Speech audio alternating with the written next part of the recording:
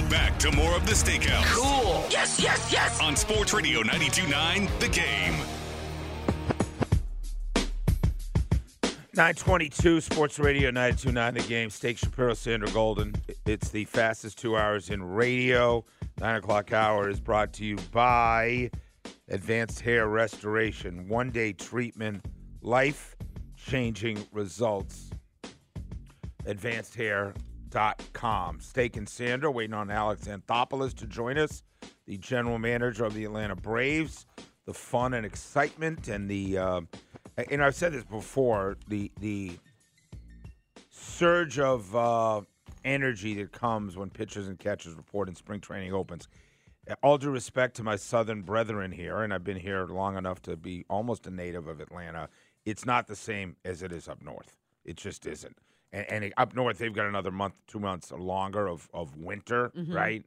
But there is something about in the dead of winter, when it's dark at 4 o'clock, and it's not quite as bad in February, but that notion of seeing the trucks pulling out of Fenway Park or Yankee Stadium or wherever all the equipment is and realizing, like, hey, we don't have that much longer to go, right? And all those news anchors, as you remember, Sandra, growing up, like the TV anchors get to now, they're there for the first day of spring training. So fun. And I talked about, growing up, that first glimpse of guys you grabbed in the offseason and free agency coming out of the dugout, coming up through the tunnel and up the stairs in a new uniform. There was something that was just awesome. Baseball, I would not say baseball is my number one sport anymore, but growing up, it was not even close. Right. And following the hot stove league is what it was called, which was the offseason in baseball, and watching where guys were going to end up. And, nowhere near the movement that you see now, but any move, I grew up with the same lineup it's kind of like the Braves. Braves are like old school in that, maybe we'll ask Alex as well, but when I was growing up, you had very few changes over years. Yeah.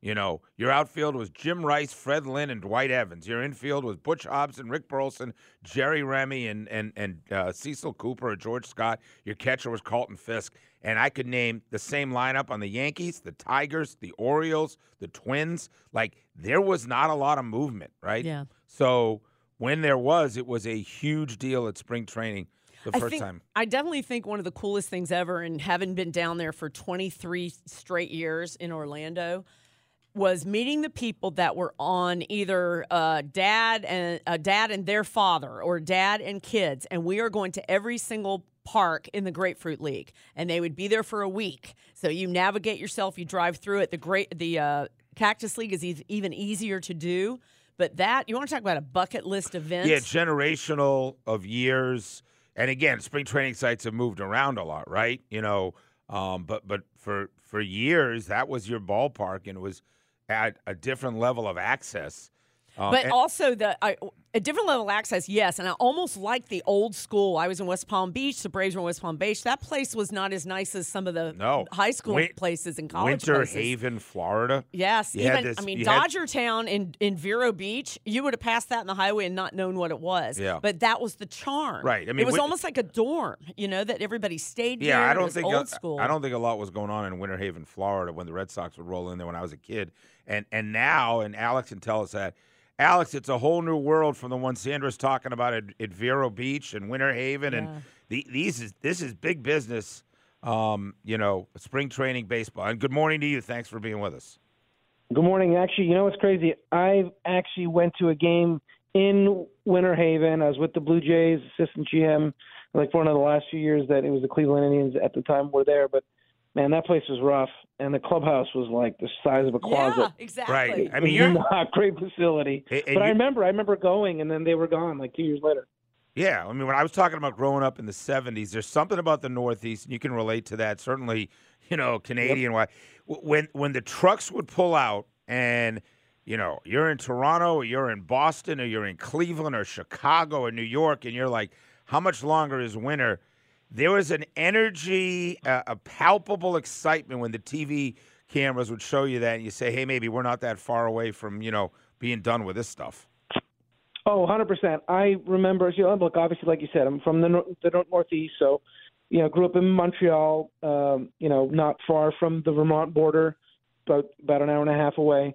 And, I remember just waiting for the newspaper to come in the snow each day and reading the sports page and then getting my Bill James book shipped to me.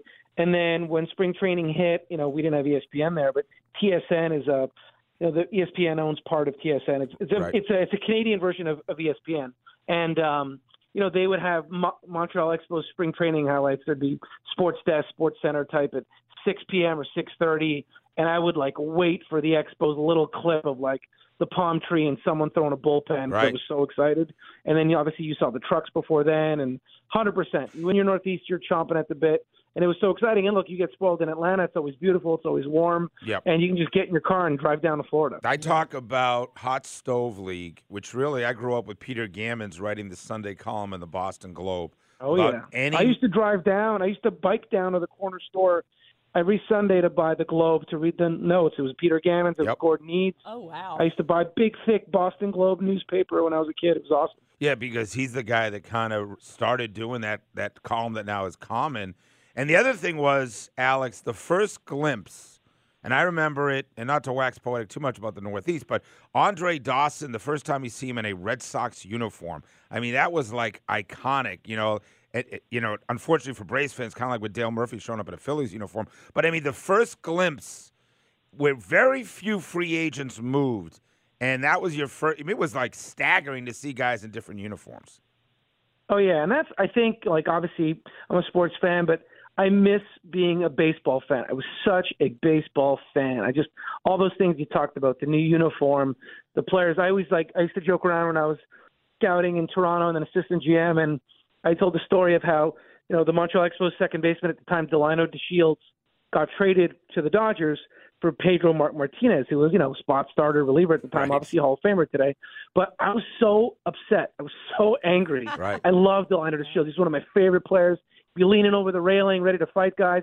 And obviously, but I was a fan, right? I wasn't educated, I wasn't informed, and it was great. Yep. And I think that's why I enjoy the ability to be a fan of the Hawks and the Falcons, because I don't have inside information. I don't know the players.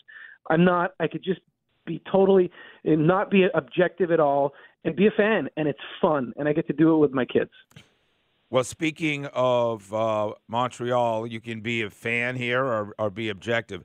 How good was that Expos team that was cut by the strike, and how loaded was that roster? You still believe that was the one that could have won a world championship? Oh, yeah. I mean, so you got to remember, too, so, you grow up in Montreal. The games aren't on TV. That team had, finally was really good, best team in baseball. I remember I used to watch This Week in Baseball all the time, and, we had a VHS. We had a Betamax before then. But I remember they did a little piece on the Expos that year on This Week in Baseball, and I was so proud that they made This Week in Baseball that I taped it. Because I was like, my Expos are on This Week in Baseball, like everyone knows about them. And it's funny, when I got the Braves job, because I watched the Braves a ton. We had satellite, I watched the Cubs, I watched the Braves, but a ton of Braves games growing up because we had TBS at home. But when I got the job with the Braves, I remember talking to John Sherholtz, Bobby Cox, Chipper Jones as well. And I remember asking them, because the Expos, when the strike hit, were 6 games up on the Braves. And I remember where I was when Cliff Floyd hit a grand slam off Greg Maddux. And it was a huge deal for us. And, Bobby Cox told me he didn't think they would have won the division. John Sherholtz obviously totally did not agree. He's like, we would have come back. Yeah. We would have won. That team was loaded. I mean, think about the awesome. And it's sad because of what could have been and everything else.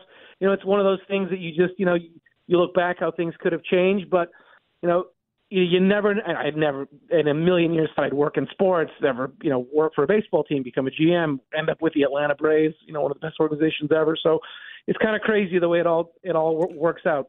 Yeah. Alex Anthopoulos with us live from spring training. On the spectrum of how busy Alex Anthopoulos is, an afternoon in, let's just say, November, a day in June, and spring training for the next few weeks. How different are your days, and what's the routine over the next 6 weeks? So I would say people ask all the time, like, what's your schedule like? And, they figure everyone thinks during the season you're the busiest because you're playing games all the time. And, yeah, of course, you're playing games, but, there's not as much administrative issue. Like, when we're – and it's obviously it's not a 9 to 5. It's a day – it's a quality of life. It's your job is your life in a lot of ways because it's constant. But the busiest time is the off season because there's so much to do. There's a ton of administrative stuff, obviously contracts, budgets, all kinds of stuff. But you're slammed come November because there's just so much going on between staffing, players, rosters, scouting, development, all of it. So it's really crazy. You get to spring training and, like, for the most part, the work is done. You have stuff you're doing day to day and you're building relationships and all that kind of stuff. So there's a little bit of Groundhog Day to it, and you don't want to take it for granted. But, no, the work is really for Snit and the coaches and the players. I'm almost there in a little bit for some of the quality control stuff. Just, hey, let's kind of keeping everybody informed of what we're dealing with, some administrative stuff. You know, I'm aware of what we're doing, what's going on. We meet with every player in camp before they have an at-bat, before they throw an inning. And the only reason we do that is because I remember when I was in an AGM in Toronto, you know, guys, I remember, like, I'd walk past guys in the hallway and say, hey, how you doing? Good morning, this and that. And then, like, that afternoon, you're getting a call from the agent saying, hey, my guy wants to know where he stands, what's his role.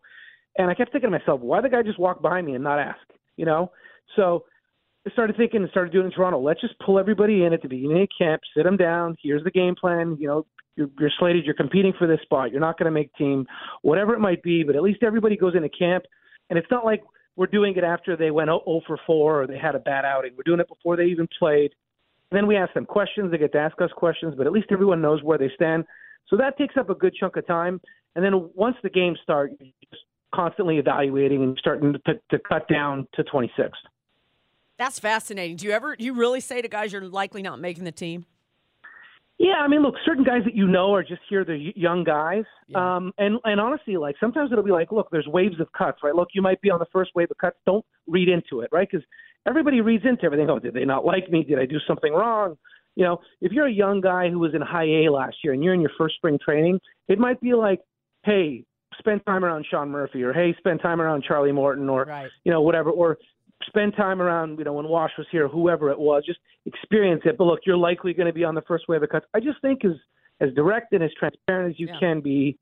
You know, guys won't necessarily always appreciate or enjoy hearing the truth, and they may not like it, and they may not like you, but at least if you feel like you shoot them straight, at least from my standpoint, you put your head on the pillow at night.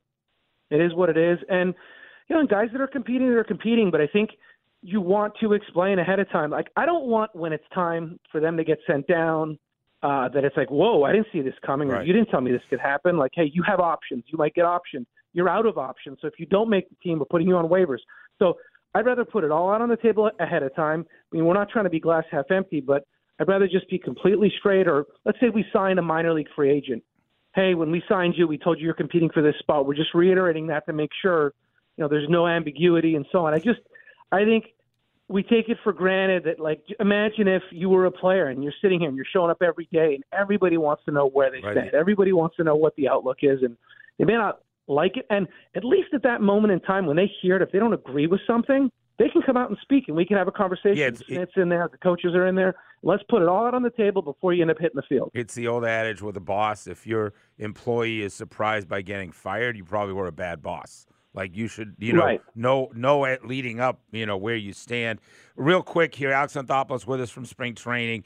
As honest as you could be about a guy in his car thinking about what are some stories that you think will be fascinating as this roster gets put together, that you're watching the same way a guy who's reading about the Braves and listening about the Braves every day as well? What are the things you're watching? Yeah, so we just had so we do, you know, obviously we meet with the players one-on-one, but before we do that, all the coaches that are in camp, so the minor league coaches that are here, the big league coaches are here, because 60 players are in camp. So the major league staff is not enough to cover all the bullpens and the hitting and everything else, and the defensive work. You need a lot of staff. So we get all the staff together, the trainers and so on, and we review all 60 players in camp, because they're not the ones signing these guys in the winter or bringing them in, or what our thoughts and plans, and if there's things we want to see or work on and talk about. So we ultimately came away with, look, the battles in spring training are pretty much going to be who's going to be the fifth starter, how's that going to work out, and what the implications would be with whoever we choose. This is all, of course, assuming health. And then, you know, in reality, the last two spots on the bench, who are those guys going to be? And I think it's a good thing that we don't have a ton of spots open, a ton of competition. That means you're pretty established team and a good team. So, look, some of that might take care of itself because guys get hurt or, don't perform and so on. But, I would say the number one thing to watch will be that fifth starter spot because we've got a lot of really talented young arms. The depth of our farm, the depth of our young talent is on the mound, and that's by design. Look, we had Bryce Elder was an all-star, and he's competing, so yep. It's a really good spot to be in. And the notion of some hard-throwing arms in the bullpen, maybe more so than late last year, more depth out there. I know you've talked about not giving Snit enough sometimes down the stretch. You're not going to learn that now, but you certainly did have a vision for the bullpen that's a little different from last year. Yeah, I think the biggest thing is, there's an adage that if you only have one left-hander in the bullpen, you have none because you're going to end up using him so much and you're going to kill him. So, I feel bad for A.J. Minter. He's been phenomenal for us, but he's had a ton of appearances the last 2 years, and one, he's so good, but, Dylan Lee got hurt. We didn't have the left-handed depth, and there's so many great left-handed hitters in our league that you can't use A.J. Minter every day. You have to give him rest, and you can get exposed. So, we definitely stocked up on left-handed guys in the bullpen. And again, Snit can only do with what I give. If I don't give him a good bullpen, I know fans might get upset or whatever, but to me, it comes down to the GM. If I don't give him good relievers, he can only do so much. So I tell him all the time too. I'll say I apologize or this or that, and he's great about it. He doesn't complain. He rolls with it. But he's the one who's got to go face the media at the end of each day. Or there's days where guys are down because we use them 3 days in a row, but I think depth of the bullpen is critically important. It'll keep guys fresh, keep guys healthy. And because our offense is so strong, even if you're down a run or two, you still want to have good relievers to keep the game at 2 to 3 runs so you can come back. So I made the mistake years ago where I was like, you know what? We have 4 good late inning relievers. That'll end up being enough. And it burned us because they can't pitch every game. And there's other times that we're going to be behind that we want to keep the game close. Well, in true Canadian fashion, always self-effacing, Alex Anthopoulos, you've done a great job with the roster. Hopefully, I know you're not quite as busy. Maybe every 10 days, 2 weeks, we can check in, see how things are going. Glad to do it, guys. Thanks so much. Alex Anthopoulos, live from spring training, right. Telling you there's not that many storylines, right? There's not. He's like a little bit what of like the last two guys. Wonderful problem to have. There's not exactly a lot to right. do. Yeah, I'll take How about it. a GM that apologizes to his manager, right? Takes the heat. It's. How about the GM that sits down with every single player before his first at bat? Yeah, the anxiety of trying to figure out where I stand. I'll just tell you where you stand. By the way, that doesn't happen in baseball. He's different, man. He's 9 special. o'clock hour brought to you by Advanced Hair Restoration. One-day treatment, life-changing results. Is new, not always better. Yeah, it is. In this winter season of basketball. I'll tell you about it when we come back. Sports Radio 92.9 The Game. In honor of Black History Month, Sports Radio 92.9 The Game wants to recognize some of the most